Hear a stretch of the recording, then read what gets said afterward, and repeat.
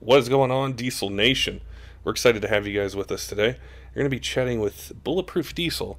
They specialize in Powerstroke upgrades and performance.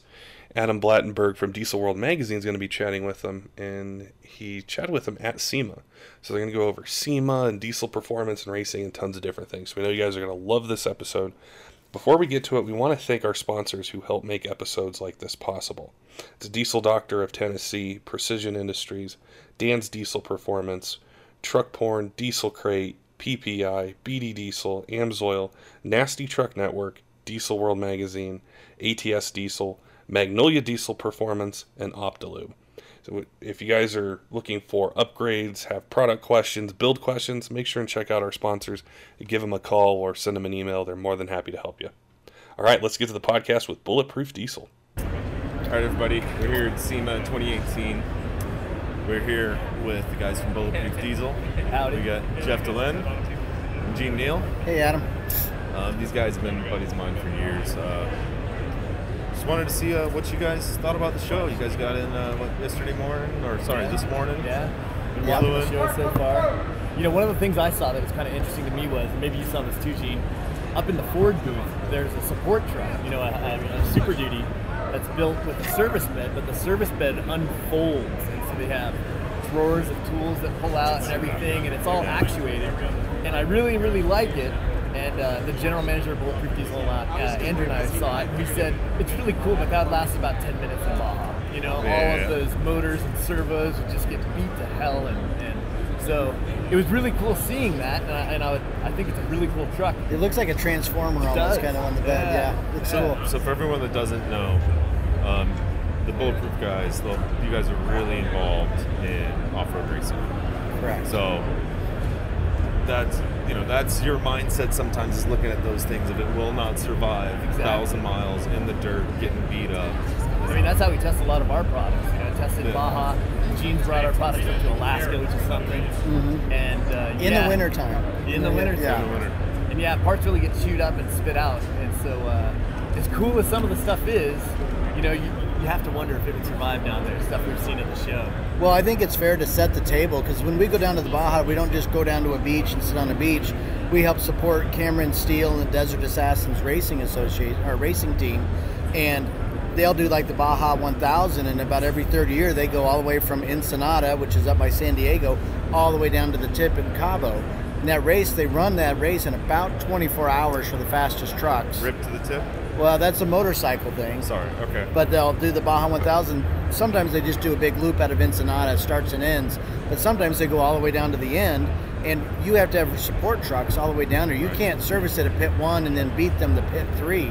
Those guys will run 1,000 miles in 20 hours, 24 hours. They average 60 miles an hour. So our trucks have to get back in there in those remote places with a bunch of fuel, tires, tools, air guns, jacks, crew, and so everything just gets beat to snot getting back in there. There's no smooth roads. Even the paved roads are rough in Baja, let alone the off-road. And so that's why it's important, because Bulletproof Diesel, that's our mindset. If it won't last there, it's not good enough for your truck, for your products. That's kind of our whole mindset that defines us. When you guys just built a new chase truck that is in the February issue of Diesel World, out on stands in about a month. December 3rd. Glad you know better than me. I do indeed. I'm so glad. Yeah. Are you used to magazines, Jeff? Yeah, right. Well, Ken's also been asking me about every day when the article's going to come out of the chase truck, so I have it memorized. He's really excited for it.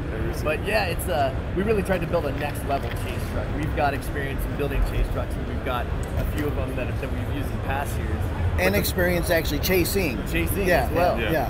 But to take a 2018 truck with all the current technology and put all the cool stuff that's out now onto it was really kind of the goal for this one, a next level kind of flagship chase truck for us.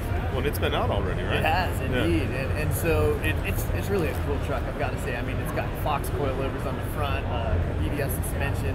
We did custom beavers on the back, remote reservoir shocks and bump stops everywhere. So it can really take those roads pretty quick. And it's got a service body on it, which means it's heavy. Indeed. How much fuel? How much fuel do you carry for the trucks? So I think the onboard fuel tank is 50 gallons, and then he did 2 additional 50-gallon transfer tanks up on the bed, each with its own spout. Is that 1,200 pounds of fuel? It's 150 times 6, so yeah. Is it 6 pounds? That was 8. 6 okay. pounds. Water's 8 pounds a gallon. Fuel's Okay. 6 and a Really, half. fuel's lighter than water? Yeah, I didn't know floats, that. right? Yeah. Floats on the on water. Yeah, good point. Yeah. Good point. Yeah, good point. Got to know these things. All right. Yeah. He went to engineering school. So what is that? 900 pounds. Yeah. Yeah. So I can't do math. This is going to look real bad on. I was under the impression there would not be math on the quiz. Right. Or, Yeah. Okay. But so 900 pounds of fuel. Call it 1,000. Yeah. A few hundred pounds of tire.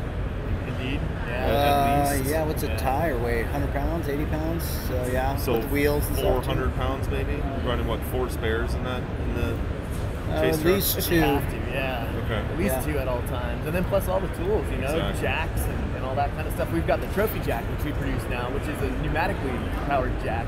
Okay. It really is meant for CO2 rather than like an air compressor. Right. So if you have a CO2 tank, you just hit that lever and it has an airbag that comes up, kind of like the airbag on the back of the truck. Yeah. And so it's been great for desert racers. It's got big old knobby, tires on it. They can slide it right under there, hit that lever, and the trophy truck comes right up. Is it real wide, I'm assuming, for stability? Or It's not as wide as you might think. It resembles a normal jack, but just a little bigger, a little longer. Yeah. And With a big metal footprint, so it sits on the sand and the dust. It doesn't sink. doesn't sink in? of Big course. skid plate underneath it. Yeah. Yeah. Well, it's got to lift them pretty far. I mean, if you've got a trophy truck with 3 feet of travel, you got to pick that thing at least 1.5 feet up off the ground. yeah, unless you're picking it up from the pumpkin.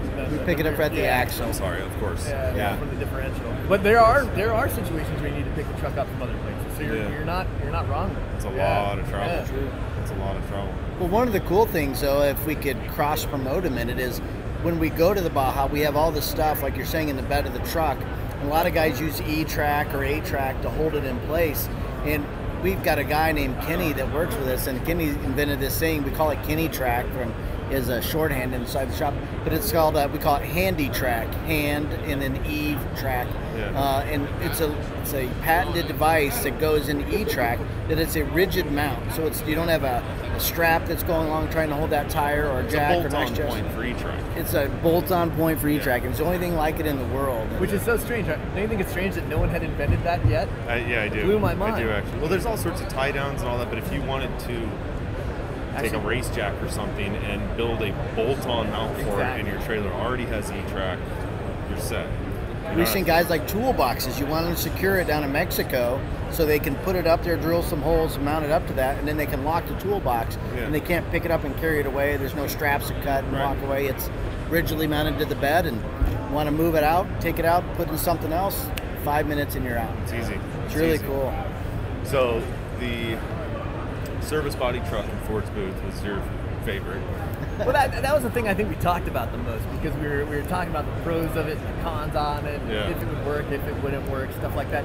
Gene and I also took a minute to stop and look at the Ranger, and I don't know if the diesel is going to be available in the United States immediately for the new Ranger, but I think it's probably in the works at some point. No, it is going to be available. I don't know if I can't remember off the top of my head if it's immediately. What size engine is that going to be, the diesel? Is that a 3 liter? 2.8, I think. They're I international. can't remember for sure. I haven't.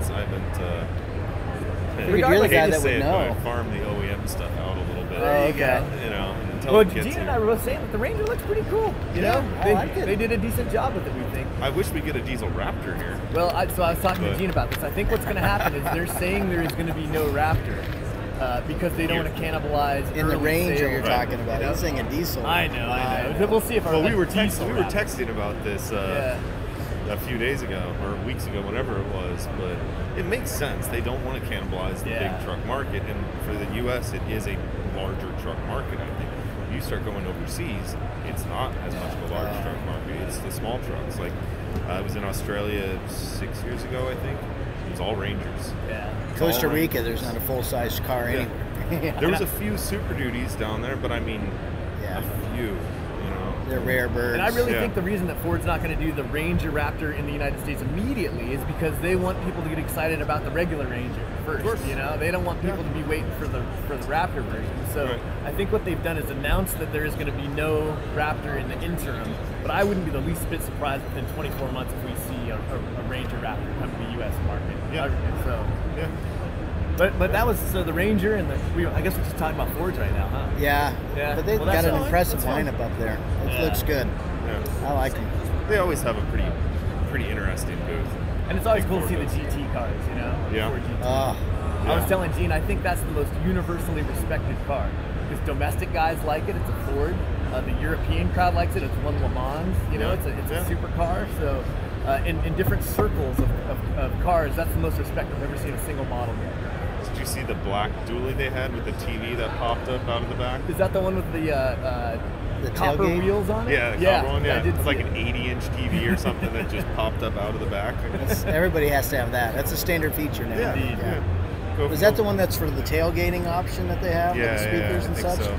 There you go. Yeah, I hate to say it, I have not walked the show yet other than going from meeting to meeting. That's my day tomorrow. So I walked past it, looked at it, and just went, what the heck is that? And kept going. You know? That's how it goes when you're busy at SEMA. I know that. Yeah. hustle. That's for sure. That's for sure. Yeah. Well, it's 18 years for me. How many years for you? About the I think same? this will be 16 for me. 16? Yeah, you got me beat. I Yeah. thought you had me beat. No. But how many years for you? I'm the new guy, only 10 or 12, I think. So. Yeah. Still enough to where you're used to it and you're not walking around with your jaw on the floor anymore. I remember my first year here. It was just, I lost my mind. Yeah. You know, it was just a little truck, kid that loved trucks and walked in here. And that would have been right when big wheels were getting popular and stuff like that. So yeah, I remember coming here and being like, oh my gosh, 22-inch wheels, I can't believe it. Yeah. There was, I think they were actually 30s. Just a fake wheel. It had to be fake. And they probably wrapped it with black cloth to make it look like a tire. But I remember it was on an H1. So what are those things? 8,000 pounds at the lightest they possibly were. Yeah. But it was chrome spoke. And I'm looking at it going, there is no way those wheels will hold that vehicle up. And I go and look behind it. There's a jack stand wrapped in black cloth, so no one can see it. It was sitting on 4 jack stands on 30-inch non-weight-bearing wheels. Yep. Well, if you can sell those, more power to that guy. This year, there's actually 30s out there. You guys see the 30-inch? No. Yeah. I have not seen any with tire on it yet. But They don't make a tire server, just rides around on the chrome on the 30s. It's good for 10 miles. Yeah. It's basically going to do that anyway. Yeah, seriously. That's going to be the return of the donk. I had 25 series tires on a vehicle once, and I'll never do it again. Just too thin, just band-aids like around a wheel. I bent wheels like you wouldn't believe. The worst was when it would rain and you drive across a puddle, or when you thought it was a puddle, but really it was a pothole. So there goes your wheel. Mm-hmm. So What was that, your old 7 Series Beamer? Yeah. Now you're a BMW driver. How are you liking your diesel BMW? I love that thing. Yeah? Little 335D. And you diesel. took it to the drag strip. Yeah, I had to take it just to see what it would do. It ran a 14.2. That's not bad. Not bad. Yeah. That's not bad. Trap speed was low. I want to say it was like 79. Takes a while to spool up, maybe? No, it takes off hard. Does it really? And then it kind of falls on its face. Uh-huh. But it's 200 horse at the wheels right now. It'll be 400 around March. We got some stuff on order for it. Now, pardon me for not knowing the BMW diesel system better, but is it common rail? Yeah. Direct injection? Yeah, it's common rail. It is compound turbo. Oh, wow, cool. 2 little tiny. One in I can't front of even the other? remember the size. Yeah, compound. I mean, it spools up real quick. Got a lot of low end torque. That's great. It's having fun in that thing, huh? It's fun, and that's why I bought it. I buy vehicles for the engines. I wanted a It's luxury. an engine with a vehicle attached. Yeah, and but it's a luxury. Sometimes. It's a luxury vehicle attached to it. I never thought I'd be a car guy, but it's been fun carving canyons with it. Hey, when you live in Southern California, it's sure nice to have something you can zip around in. You and I have driven nothing but giant trucks, and it's hard to park them because parking spots in LA aren't made for them and stuff like that. Yeah. So. In fact, as an Arizona guy, when I go to Southern Cal, I go, probably going to be a parking garage in my future. I better get something lower than 4 feet too. Yeah. I know every parking garage I can get to. All 6 of them in Southern Cal. Yeah, with my 7.3, there's only a few that I can actually fit in. That reminds me, I used to know every bathroom on the way to work in case I had to make an emergency stop, which happened.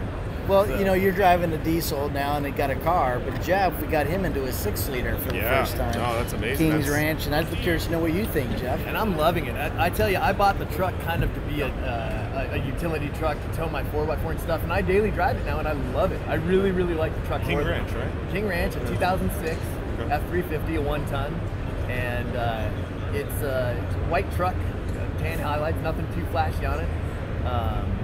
We did a video series that you guys, Diesel World, hosted for us. We did 5 parts to it, kind of correcting the 5 pattern failures that we find in the Those are up on our YouTube and our Facebook. Yeah. As well as yours as well. And we got a lot of great feedback on it, so people really appreciated it. But we went through the 5 big things that we talk about in the 6-liter engine. So and this truck needed it all. It came in real hammered, and it was smoke and white smoke out the back. It had, the head gaskets had holes in them like crazy. Swiss cheese. So when I was hired, I said, "What is this truck?" And they said, "Oh, we're going to use that for something, maybe some videos or something like that." And I kind of always had my eye on it too, like, you know what? Maybe when that thing's running right, I'll see if they'll sell it to me. And long story short, that's what happened. But it took a while to get there. So first, we removed the stock oil cooler, because that's really a source of so many problems in the 6-liter. You know, it plugs up with that coolant debris, and then coolant can't get past it. So the EGR cooler gets hot and ruptures and all kinds of stuff. So oil temps go crazy. Yeah. It's all Turns your bad. coolant into Play-Doh, essentially. Yeah. You know? Yeah. But to fix it, and that's the big part, to fix it, you have to pull the cap off it. Indeed. Well, you can do it without pulling the cap oil off. cooler, you don't have to. Yeah. It's certainly easier, have more elbow room to pull the cab. Yeah, but we've seen videos. In fact, I was just watching one. A guy did it outdoors, up in the Northwest somewhere, and did the whole oil cooler kit outdoors. He did a time lapse of it. Oh, did he? Really something. Yeah. He had a cover over it in case it rained, like a tarp cover and stuff. But I mean, that guy's going for it. He didn't stud it at the same time, did he? Probably not. I can't imagine he took the top end. I think don't you have to jack the cab up just a couple inches to get like the last 2 studs out? Maybe. To do it right, you need to pull the cab. Yeah. Basically, and I know there's 5 million mechanics who just say, no, you don't, and that kind of stuff. But you know, for our standards of Bulletproof, we want to make sure that torque wrench swings perfectly every time. It's not, was that a click or did it hit the the degas valve or something? We want to make sure it's perfect. Is it and my so that's elbow, what or we did it do. actually click? Yeah, I'm getting arthritis? old. I don't know. Yeah, so that's what we do. But I'm sure you could get around it, and if you had to, you could. But we don't. So we did our full Bulletproof oil cooler kit in it. So relocated the oil cooler into a totally different style, which we do, which is almost like a radiator style, air to oil. Air to oil, okay. Yeah, all right. up near the front of the truck. We also did the bypass oil filtering, which is nice. It just keeps your oil that much cleaner. Right. With an AMS oil filter on the other side of the engine compartment. Big, massive filter gets rid of. I know the stock filtration has an issue with the bypass on it, where it doesn't filter. It bypasses the filter altogether if you use the wrong filter. Yeah, on the factory, just to be clear, on a 6-liter oil filter, it's a cartridge style. Right. And then you thread the little cap off on the top to lift it up to pull the filter out. And what happens is when you lift that up, Ford doesn't want you to have a bunch of oil on the filter, so they put a little drain valve at the bottom. Yeah. So when you lift it up, it drains the oil out of that reservoir back to the crankcase. We've seen a couple issues. One of us, that little drain valve is made out of about 37 cents worth of plastic and spring, and it likes to break. And so it'll be broken, and you won't know it. It's just an oily, gooky mess down there. Nobody knows what to look for, but we find them broken fairly routinely. That's one of the problems. The other problem is there's a little bypass valve like you're talking about on the top that it's designed, if your filter gets so plugged up, it'll still feed oil to the engine. It'll just feed it dirty oil instead of clean oil. Right. Hey, welcome to SEMA. So come on through. So it just so that little bypass valve is made out of about 47 cents worth of plastic and spring, and we see those juxtaposed or put in there incorrectly all the time, or askew is probably the better word. Right. So oil is just bypassing your filter all day right to your engine and shortchanging your injectors and everything else. So beating up your injectors, beating up your turbo. For those two reasons, that's why we get rid of those two things. We go to a spin-on oil filter. It's what you see is what you get. Keep it simple, and it just works super well. It's the filter that everyone's been using for years, not the new cartridge style. Yeah, it works. Holds a couple quarts more, or holds a quart more, or something like that. A couple, 2 or 3. Is it that many? Oh, okay. Yeah. All right. For the first fill up, it'll hold quite a bit. Yeah. So you guys studded it. Yeah, we studded it. The ARP had studs on that because the 6-liter really doesn't have enough head bolts from the factory holding those cylinder heads to the block. Because it has 10, right? 10. And the 7.3 has at least 12, I think. 16. 16. Yeah, it's more. I can't remember exactly. What is it? Essentially 2 per cylinder on the 6.0. It's 10 on a 6-liter, but so it's a little bit more. And then yes, it's more. More substantial. There's more of them around you. A 7.3 uses significantly more. It's like 16 or 18 per head. Right. But I tell you that the head studs sure solve the problem. I've not heard of anyone having a big problem with ARP head studs. It's a pretty bulletproof, as it were, part. You know? It's a great product. Works well. Yep. Then from there we did mine. the EGR cooler, which is kind of what people know us for, I think. Right. Bulletproof EGR coolers. Now the 6-liter EGR coolers have H-core technology in them, which is It's pretty slick. yeah, it's really I've something. seen this stuff. So it's easy to explain too, which is nice. So you can imagine. Wait, if Jeff can explain it, anybody Yeah. can get it. I like Yeah. this. Let's hear it. So if you can imagine an EGR cooler, a factory one, inside it's kind of thin passageways like a radiator. Yep. And so everything usually works fine with EGR coolers until there's maybe not as much coolant getting to it as it should. Right. So if a EGR cooler is laying horizontal and coolant only fills up half of it with coolant, that upper half is not getting bathed with coolant. You start expanding, just heat expansion, Right. and it'll push the end plates just apart until they rupture. They And then, separate, yeah. and then you'll get coolant in the exhaust and vice versa and stuff like that. We had originally found that a much better way for some of these EGR coolers is straight tubes.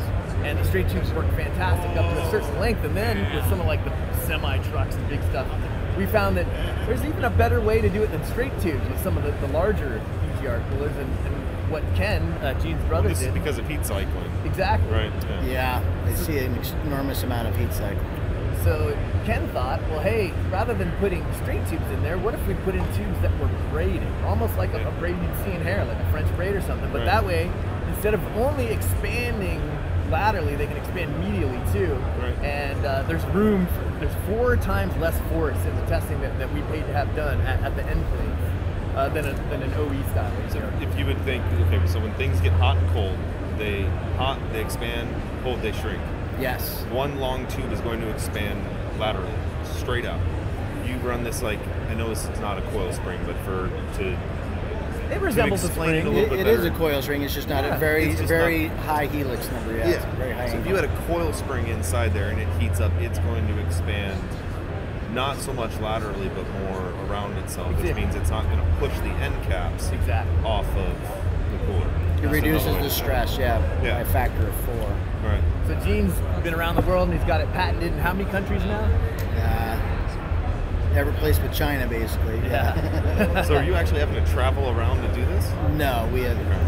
He No. lets his fingers do the walking. There you Yeah, go. the patent attorneys have filed it all over Europe and Australia and all Wait, Korea. Can we back up and make up a different story and say that you went to every single place? Absolutely, I had to travel to all of them, and yeah, I had to get him out of prison in Indonesia. North Korea was a tough place to get me out of. Yeah, for sure. He keeps carrying bags for people to give him extra money. Yeah. So Wow. I'll give you $100 to carry this bag across the border. So Well, Dennis Rodman, I met him in prison in North Korea. He got me out, so good to go. You guys all are right, buddies so now. so back to the truck. That's what we were talking about. So okay, so we did We were. oil system, head studs, EGR cooler, and then to kind of fill out the rest of the recipe there, we did our billet water pump. Okay. Stock 6-liter and even 6.4 water pumps have a plastic impeller, the propeller part of it, and sometimes those crack. They seem to degrade a little bit. So ours are billet aluminum. 6.4 is even worse. They'll beat up the front cover there. Yeah. And then you got to essentially replace the whole front of that engine. Yeah, the front cover goes. So, That's we, always fun. Yeah, so we make a billet aluminum blue anodized water pump for those, and we rarely ever hear about a pump. You make a pink one though too. Do we still sell the pink one? We had a limited run Yeah? of pink ones, in Yeah. honor of one of our employees, Pinky. Yep. Yeah.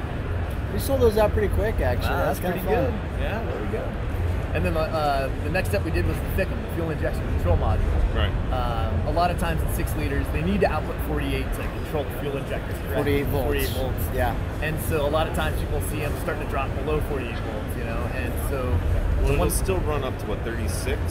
Will it run at 24? It depends. We had a start getting customer. hard starts and Yeah, rough I know it doesn't idle. run right. Yeah. But I'm saying actually. We had a customer that came in one time, and he was told he needed injectors, and we checked it, and he had 16 volts. Oh my God. And then we Wow. started it up and drove it into the shop, and then we tested it again, and then it wouldn't restart at 16 or 15.8. So, and it ran like it needed injectors, and it didn't. We put a new Fickum on it, and ran like a top, and God thought it was a new truck. So, Right. yeah. Right. So with our power supplies, you can set the voltage at 48, but you can also set it at 53 or 58 volts. And so 53 is what I chose on my truck, just because I figured hey, better safe than sorry. I don't really think a lot of extra voltage does a lot of good, but at 53 volts, I'm relatively sure it will never drop to 448. Well, when I was and correct me if I'm wrong, when I was a mechanic or electronics is part of what my job was, and I will say I never did this, which is probably a lie. But if you couldn't figure out what was doing this small, tiny electrical issue, oftentimes you could throw a new battery at the vehicle and it would fix it. And it's because that extra voltage would kind of bypass little issues. So is that you're maybe a quarter volt short or something? Yeah, That's an interesting question. So I can see how having higher voltage. Tell me if this is one of the ideas behind it. Higher voltage could. I mean, that's not, but you hit on something bigger that people will test their FICM voltage. We're like, okay, step one is test your battery voltage. Because the FICM is just a multiplier in effect. It takes 12 volts in and runs it through and spits out 48 on the other side. So if you got 11 or 12 volts getting to it, great. If you've got 6 volts getting to it, your FICM voltage is going to be low. And you say, oh, I need a new FICM. The voltage is too low. Well, it's a multiplier, so you got to check the source first. But I guess, and the FICM doesn't have to have 47 volts it quits and 48 it works. It's not it just runs better the more voltage it has to a certain extent. Well, and it's redundant.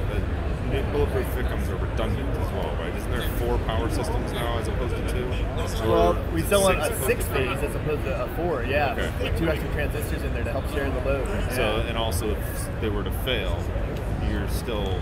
You got backups. You have backups, exactly. I think more likely it's better to say that the chances of one failing is lower because all 6 of them are now working together, and so none of them have to work as hard. Right. So none of them are. It's like having a 6-cylinder engine instead of a 4. You don't have to rev it up to 9,000 RPM to climb the hill. You can climb it at 6,000 RPM. Sharing the load. Yeah. Sharing the load. So everything runs a little cooler and better. We all know heat just kills electronics, so keeping it cooler is the best part. And that's why we get a new cover for it too. That's got a lot of heat fins on it to dump the heat. And very thick circuit board. I mean, it lives on a valve cover. Yeah. It's bolted up to the valve cover with little rubber isolators. I mean, it was always amazed me that you're going to take what's running the engine and bolting it up right. Correct. I mean, might as well bolt it up to the transmission or something like that. I know, seriously. You're just beating the snot out of it. Bolted to the front right caliper. Yeah. There you go. That'd be a smoother ride than what it gets. It gets shaken, 1 billion times a second up there. Right. Yeah, I don't know why they didn't do it on a fender well or something else, but maybe because the harness would be moving all the time with the motor mounts and whatnot. Well, speaking of fender well, your Bronco and the ECU and the fender well. Oh, I remember that. Yes. You got a long travel Bronco that kept getting kissed by the tire. I had a long travel Bronco. I should have kept 35s on it, but I put 37s on it, and that tire, I didn't have inner fender well, so that tire would just kiss the ECU and knock a wire out. And I remember I was never patient enough to try to figure out what was wrong, so we'd be out somewhere and I'd be like, oh, we're getting towed home. And then our pal Gusto would sit there for hours, unplugging wires and plugging them in until he'd be like, yes, and then it would start up. And I'd be like, that's why we brought Gusto. I still have Gusto's 1/2-inch socket in my Ranger. Locatio, I remember that. I had tell Gene about that. That's a good story. I want to hear it. We were out in Ocotillo, and I don't know, it was maybe 5 of us, 5 trucks just running through the canyons, I guess. Okay. And my truck started overheating. So stopped, pulled over. It was dry. Drained everything out of it. There was a plastic fitting. It's a 94 truck. Yeah. Plastic fitting in the coolant system that degraded.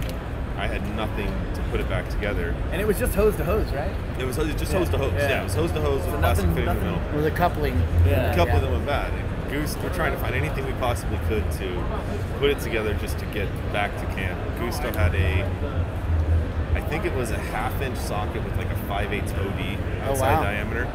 Shoved that in there in between it, 2 hose clamps on it. I mean, I didn't have any water. We're pouring Gatorade, Sprite. Anybody got a pee? I remember telling Gusto, you're not getting that socket back, Gusto. It's still there. And it's one of those things where I won't take it off because it's just lasted and worked that long. It's been fun. But, well, maybe you're onto something. I mean, maybe we can start using sockets as couplers. Yeah, that's a real cheap way of using couplers. It's a $900 thing.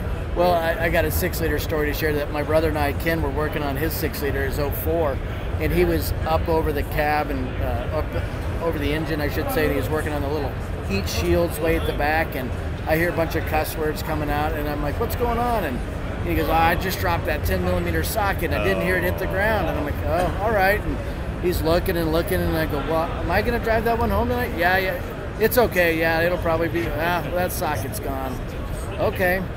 So I get in the truck, and I'm driving it home, and I live in Phoenix, and it was July, so it was 197 degrees, but it was late, thank goodness. I drove about 30 miles, and I'm no less than about a mile from my house, and all of a sudden I got a flat tire, and it's going flat fast. You can hear, so I pull over into a parking lot, and by the time I can stop, I'm on 3 wheels, and that other one's just flat. Man, and I'm a mile from my house, and I'm tired. It's 8 o'clock at night, and thank goodness the sun went down, because if you ever try to change a tire in Phoenix in the asphalt, the jack will just sink because the asphalt just melts at that temperature. Had a rug, get the tire down, change it, put it all together, and lift up the spare, throw it in the bed of the truck, close it up, and I go home.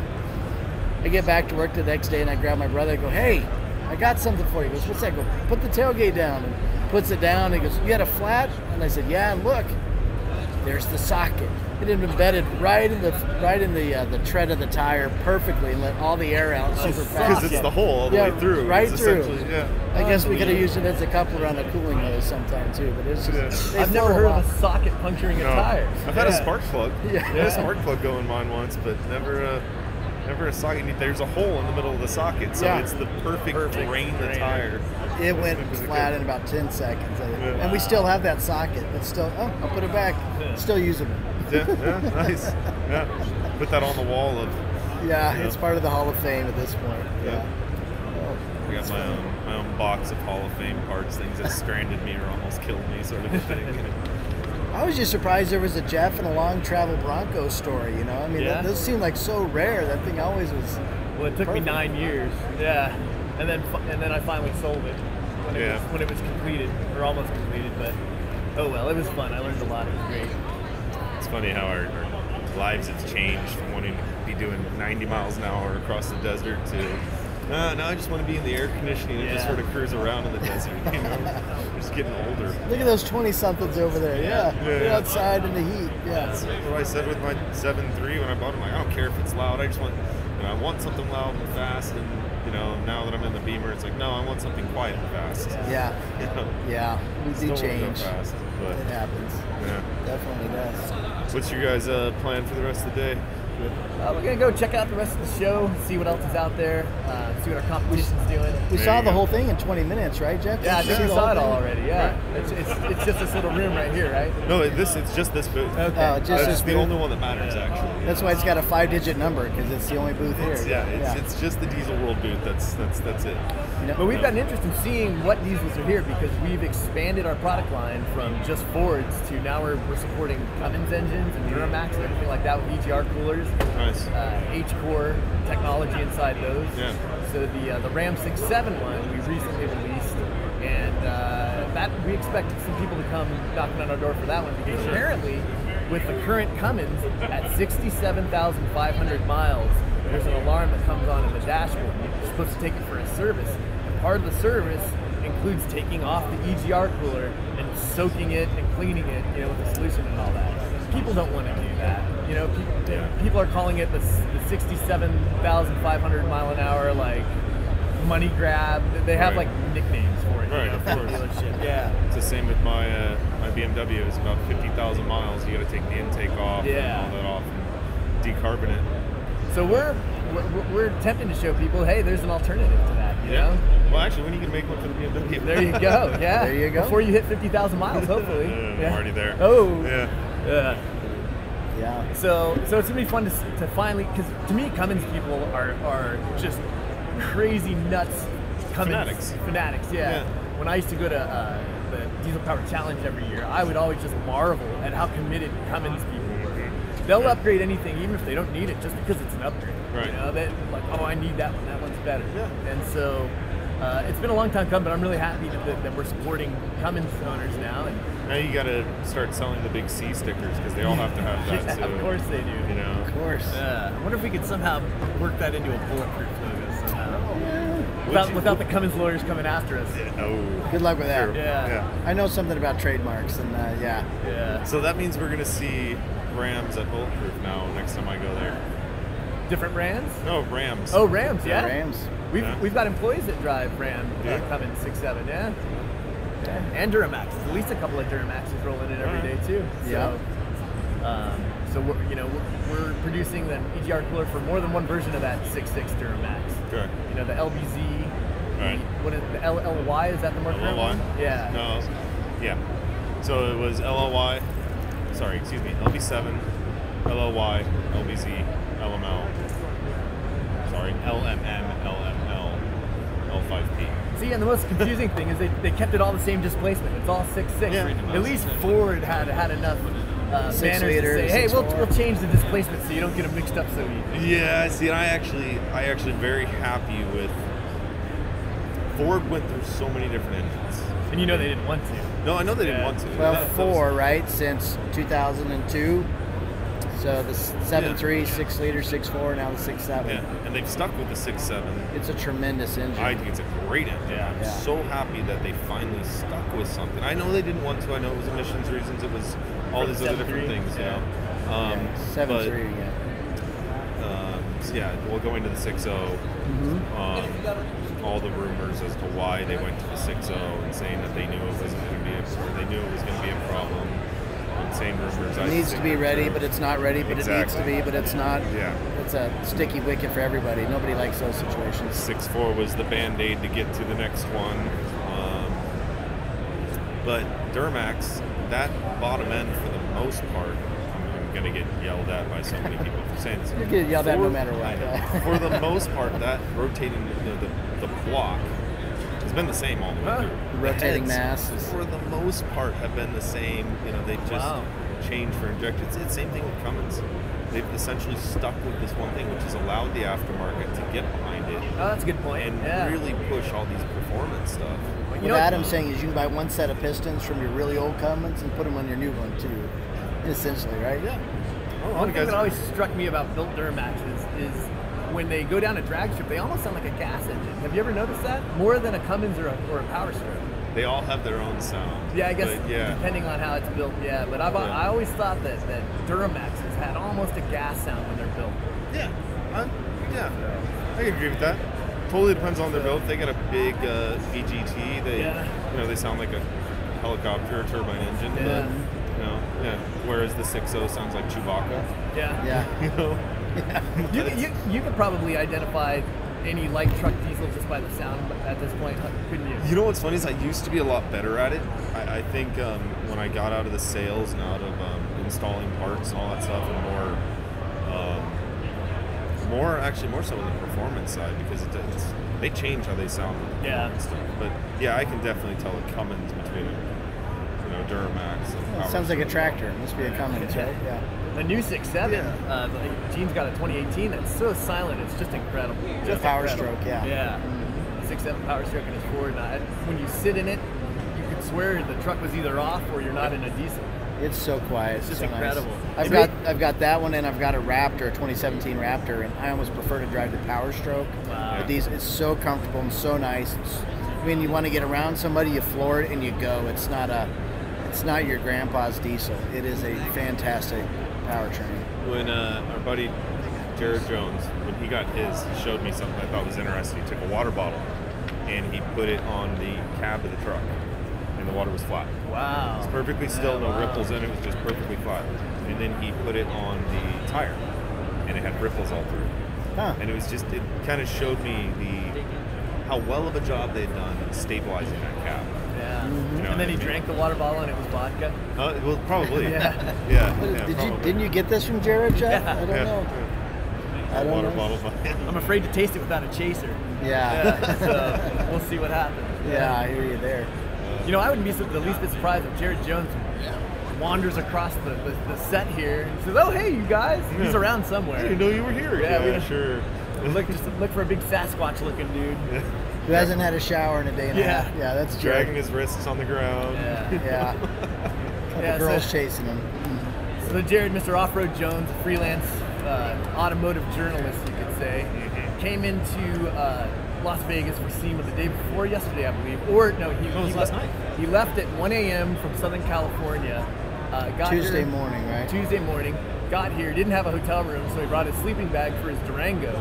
I don't know where he stayed last night, but I'm pretty sure he's staying in my room tonight and tomorrow. Oh gosh. So, well, so that everyone knows, Jeff actually hired me on my first media job. Gene I've known from day one then, essentially. So I would say we're more buddies than anything else, which is why we have all these weird Moab side together. stories. Yeah. all this inside stuff that no one else is going to be entertained by. I hope so. Yeah. You know, we got some good info on the 6.0. We got a lot of good stuff. We actually have a couple new products coming out for the 6.7 that I can't quite announce yet, but we have some new products that we're very excited about. AGR cooler. Something, Jeff, So for anyone who is looking for a sales guy, Jeff apparently now needs a job. Yeah, maybe so. Yeah, he's good at carrying luggage too. But if you just stay tuned with us and check us out, we got a lot of products coming out for him. We're just excited because cool stuff coming up, and those trucks again, we just really are excited on. They work and they work so well. Everything I've ever seen come out of your guys' shop is innovative, original, perfect. You know, I mean, it's yeah. You guys have built some amazing stuff. So we get calls now from companies that we don't make products for. Nestle Foods was in contact and said, we have all these problematic trucks. Can you guys design an EGR cooler for them? Yeah, fleet service. So now, we're really getting into fleets and big fleets like LA County Fire, Cal Fire, and UPS. It allows you more areas to test, and then for the pickup truck drivers, they get to benefit off that as well. So it's cool having people access us that way too. You know, some people say I had a pickup truck, but I drive a big international truck, and I saw that you guys are making EGR coolers for these now too. I want one. Yeah. One guy's like, I have your EGR cooler. My boss called me up and said, we need a new EGR cooler for this other truck. Well, I got these guys that bought this stuff from 2 years ago, and it works great. Give them a call. I think we sold them stuff that afternoon, right? So we've had a couple of hot sellers already in the fleet market. So that's a new horizon for us. That's cool. Yeah. No, that's real cool. No, what actually just out of when I was out there a year and a half ago, you guys had a new what's the new yellow machine you guys have there? It's like a vacuum furnace. It's like a hyperbaric furnace. chamber almost. It really does. If you get the bends, we can. Yeah, no, not quite. That was pretty slick. So it brings the parts down to a vacuum, heats them up, so that you can essentially weld your parts together. It's brazing. It's brazing, yeah. Yeah. So for the audience that maybe doesn't know, brazing is a way of fusing two different products together, and it's kind of like soldering, but at a much higher temperature. Right. And we put it in a vacuum, and we pull a vacuum because that helps evaporate any oils, any moisture, anything else that the technician sneezed on it when he was putting it together. Any impurities that are there between the bulkhead, the tube, and that braze is gonna make a flaw. Right. So we got to get that stuff away. So we put it under a vacuum, and then we heat it up too. And if the braze melts at 1,500 degrees Fahrenheit or whatever it is, we'll heat it up at 1,400 for 3 or 4 hours under a vacuum. So any moisture, anything that evaporates and is gone. Yeah. Any snot, any oils, whatever, fingertips, fingerprints, that stuff is just gone. Fingertips. Well, these are technicians. So they with their own fingerprints. Anyway, so so then we'll melt, and then we'll pop it up to the right temperature for 10 minutes. Let the braze soak in and wick into between the two parts, and then we cool it back down, and it just makes a fantastic product. When they come out, you can agree with this, Jeff, that they're really shiny and new. It looks like something Apple would make or something. It looks beautiful. Yeah, Gene recently told me, hey, all the products we shoot for the website, let's make sure we get them right out of the brazier when they're looking good. Yeah. I'm like, that's a good call. It just amazed me going to your guys' shop every single time I've gone with it. Just the new technologies that are in there every time. That vacuum furnace really is something. It's got to be 10 feet tall. It's a big yellow cylinder capsule, I guess, because there's ends on both ends. But the part you don't see when you're there is there's a huge cooling tower for it outside. Right. So it's twice as big as you think it is just by looking at it, the whole apparatus. What it takes to run it.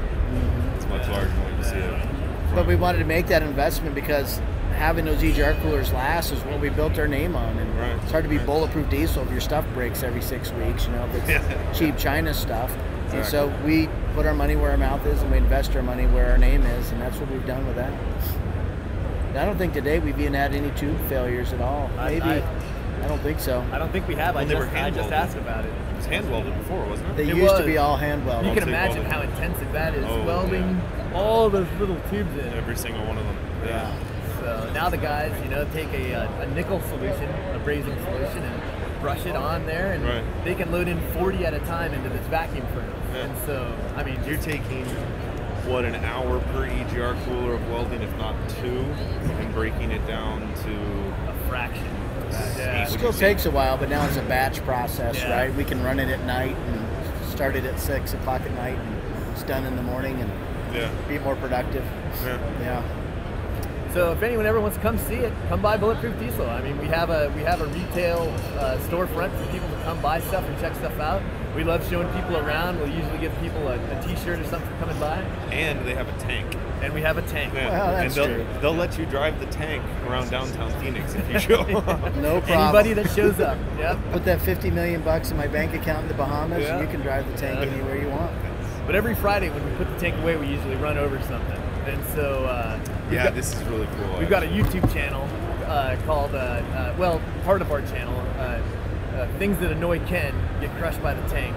And so we've crushed an awful lot of stuff because lots of stuff annoys Ken. Right. Yeah. And we've even crushed some stuff that doesn't annoy him. What was the most fun thing to crush?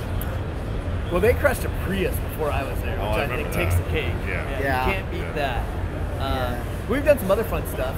We did a jet ski not too long ago. Nice. We had fun with a refrigerator. It was pretty good. We put a bunch of cheap beer in a refrigerator and then ran that over. Didn't we do a big screen TV too? Done some big screen TVs. One of the funniest one was I just took a big can from the grocery store of sliced beets, because Ken hates beets. And we ran over it, and what we didn't think of is when it punctured, it was just going to shoot a spray of beet juice everywhere. Oh wow! So who got sprayed down? Our camera woman for that day, Dina, who works with us, she got sprayed. But I remember looking in the air and it was just a fine pink mist everywhere, and you were breathing in it in your nose and everything. It was just beets. I'm not doing that one again. Well, no, you just find something else to do with it, So if anyone has ideas, email me at jeff@bulletproofdiesel.com. I'll do it. Yeah, we'll smash just about anything. We've done old toilets and such that didn't work very well. Barbecue grills. Yeah. We did an old drum set that didn't work anymore. Nice. Things like that. Anything and everything. So that's what we do. We'd like to have fun. Yeah. And it's a diesel engine in the Jeep or in the tank. So white diesel, isn't it? It's a what? White diesel. What's the engine that's in it? I remember sitting. It runs on multi-fuel. It's a Leland engine is the manufacturer. Okay. L60, I think it is, a Leland 60. It actually will run on multiple fuels, but it's a cool engine. Yeah. There's 12 pistons, but only 6 cylinders, so any of your fans out there trying to figure out that math. Yeah, it's opposing pistons. Yeah, well, you know that, but they do. Right. Now they do. It's essentially the pistons are pushing towards each other. Yeah. You know? Yeah. Exactly. Still sounds like, if I remember correctly, it still sounds like a normal diesel. Yeah, it's a 2-stroke. Until it's revved up, it sounds a little different. Yeah, and I think revved up is 800 RPM or something. It doesn't go real high, but yeah, it's a cool thing. Well, if it's 2-stroke, then is it compressed? I don't know. I don't know if there's... It's like the 2-strokes that I grew up with, 6V92 Detroits, they had to have a supercharger on them to scavenge the air out of the cylinder for better running. And then they had a turbo for the high end. So it was essentially, it was quite literally a super turbo. Super turbo. A super turbo diesel. Wow. But I would think that one would have to be compressed as well for efficiency's sake. Probably is, but I don't want to tell you yes or no. Right. Come on over. We'll do a Diesel World article on it. There you go. We'll climb in that thing. We'll run over something. Yeah. So, all right. That would be fun. It's a cool engine. I'll rent a car and I'll get the I'll get all the insurance. You want the no-fault walk-away insurance for $12 more? Here's 20, buddy. Hello, Enterprise. I've got a flat car I need you to pick up. A flat tire? No, flat car. At least a flat tire. Yeah. I was just driving. I don't know what happened. Yeah, I don't know what happened. I parked in the McDonald's parking lot, came back, and just parked at this vendor. Yeah, this customer of ours. Yeah, absolutely. So, Adam, what's new in the diesel world that we need to be looking at? Oh man, it's grown so much in just the last few years. I mean, I'm a little more partial on the racing side, but it's kind of been amazing just to see how the performance of diesel engines has grown. So tell us about the Ultimate Call-Out Challenge. Should we be involved in that? Tell us about it. Yeah, I think you guys should. What is it? Tell me about it. Call-Out Challenge is... So in 2016, James Brundle and I, James really had the idea, and then we both just sort of tweaked it to what it was, and we took it over right after that. But it's 32, I think is the number, back then it was 32, of the highest horsepower trucks in the country. Okay. The whole idea was everyone goes to all these events to...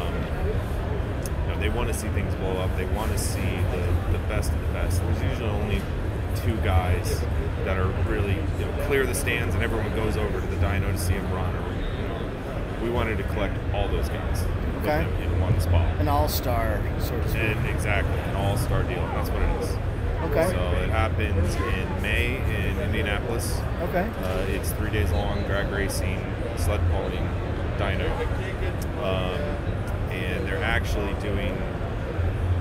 Last year was the first year for qualifiers, so instead of it being the top 32, now there's other people that can just enter and come in. If you get 700 horsepower or higher kind of thing, you can qualify. Yeah, something like that.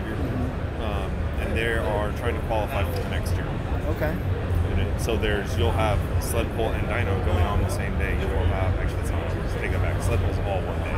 But you'll have drag and dyno going on one day. So you'll have the actual competitors dragging one day and the qualifiers dynoing the same day. So there's a ton of action going on. Yeah. Is it worth you going? I don't think it's worth anyone going to that. I mean, if you guys haven't gone out to it to see it, you should definitely at least It's fun. go out and see it. One thing I thought, is most of our products are reliability based, and those guys are so custom that our products wouldn't even close to it. But some of them might use our water pump or our 58 volt Thickum. Think about what they're towing to there. Great point. Yeah, they're all towing there. Yeah. So and even every single person that goes to that show, they're not all hardcore racers. They just enjoy it. Yeah.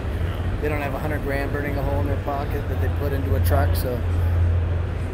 It is, in all honesty, I mean, it is a very affluent demo. It has to be able to... to enter, right? I mean...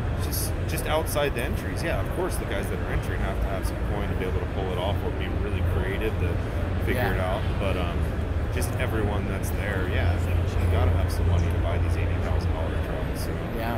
And even if you're buying the cheaper ones, diesels aren't cheap to fix. Yeah.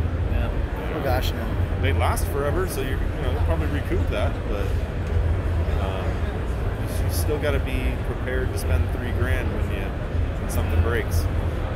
That event's sure grown in the last couple of years. It's just incredible. Yeah, you must be proud of it. Yeah, I am. It's not my event anymore. Yeah. It was, but it is very, very cool to see how it's grown. Yeah, that's great. A lot of people I've heard a lot of people come out and say that UCC helped the industry grow as quick as it has in the last few years as far as performance. I don't know how true that is, but I'm sure it didn't hurt it. No, it's been fun to watch. That's great. It's been fun to watch. It's a little bit kind of like watching an ex-girlfriend succeed.